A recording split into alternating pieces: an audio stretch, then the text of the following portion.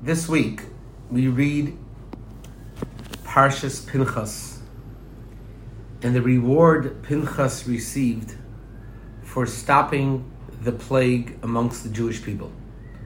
We know from last week's Parsha that the Jewish people sinned with the daughters of Midian and serving their idols.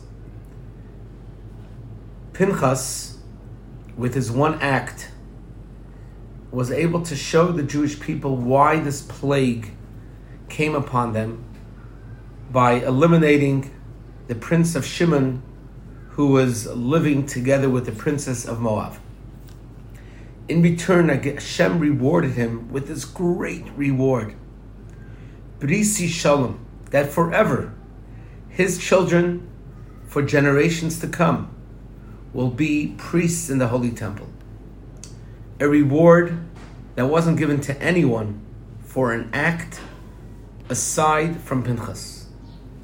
And the question so many commentaries ask is, why is it that Pinchas was rewarded for silencing the wrath and the anger of HaKadosh Baruch Hu? Throughout the Bible, there's another individual that stopped many plagues and brought down the wrath of HaKadosh Baruch Hu. Moshe himself. Why is it that Moshe was never rewarded?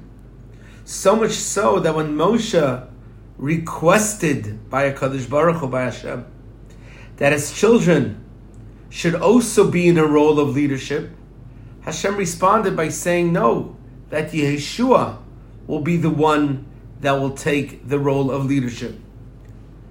So here you have Pinchas in one act.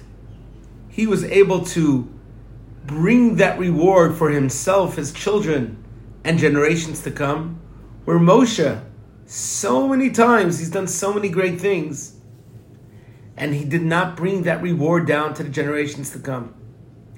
And the answer that's brought down in Chassidus is that Moshe was able to pray from above that Hashem should forgive the Jewish people. It wasn't an act he did within the Jewish people. It was from his prayer above that was so powerful that affected the world below. That affected the plagues and punishment on the Jewish people to subside. However, Pinchas was able to arouse the Jewish people in Shuvah from within.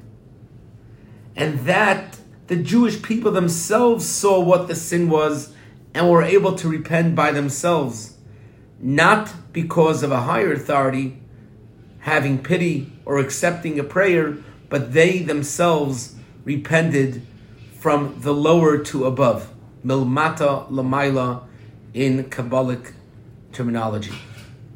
And this is a lesson for us. There are so many times we come from yeshiva, we come from a spiritual arousement, and then we want to come and imply that on our family, on others. And we wonder, why don't we see the reward of that? But really, Pinchas tells us, no, act like a mensch yourself, from within, from yourself. Act like a super son, brother, sister. And then they will realize how special it is that you were involved with your Torah, your mitzvahs, and that will have a far more greater effect, an everlasting effect, than something you do from above. So let's hope the lesson of Pinchas should be the lesson of today.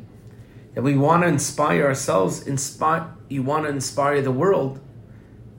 We do that by showing an example from within, that people turn around and look at us and say, wow, if this is what Torah does to you, this is what Torah did to my son, my brother, my husband, my wife. Wow, there's something special within Torah, because they're able to experience that as a person from someone they love. By dictating from above, not necessarily you'll have that powerful effect. Shabbat Shalom.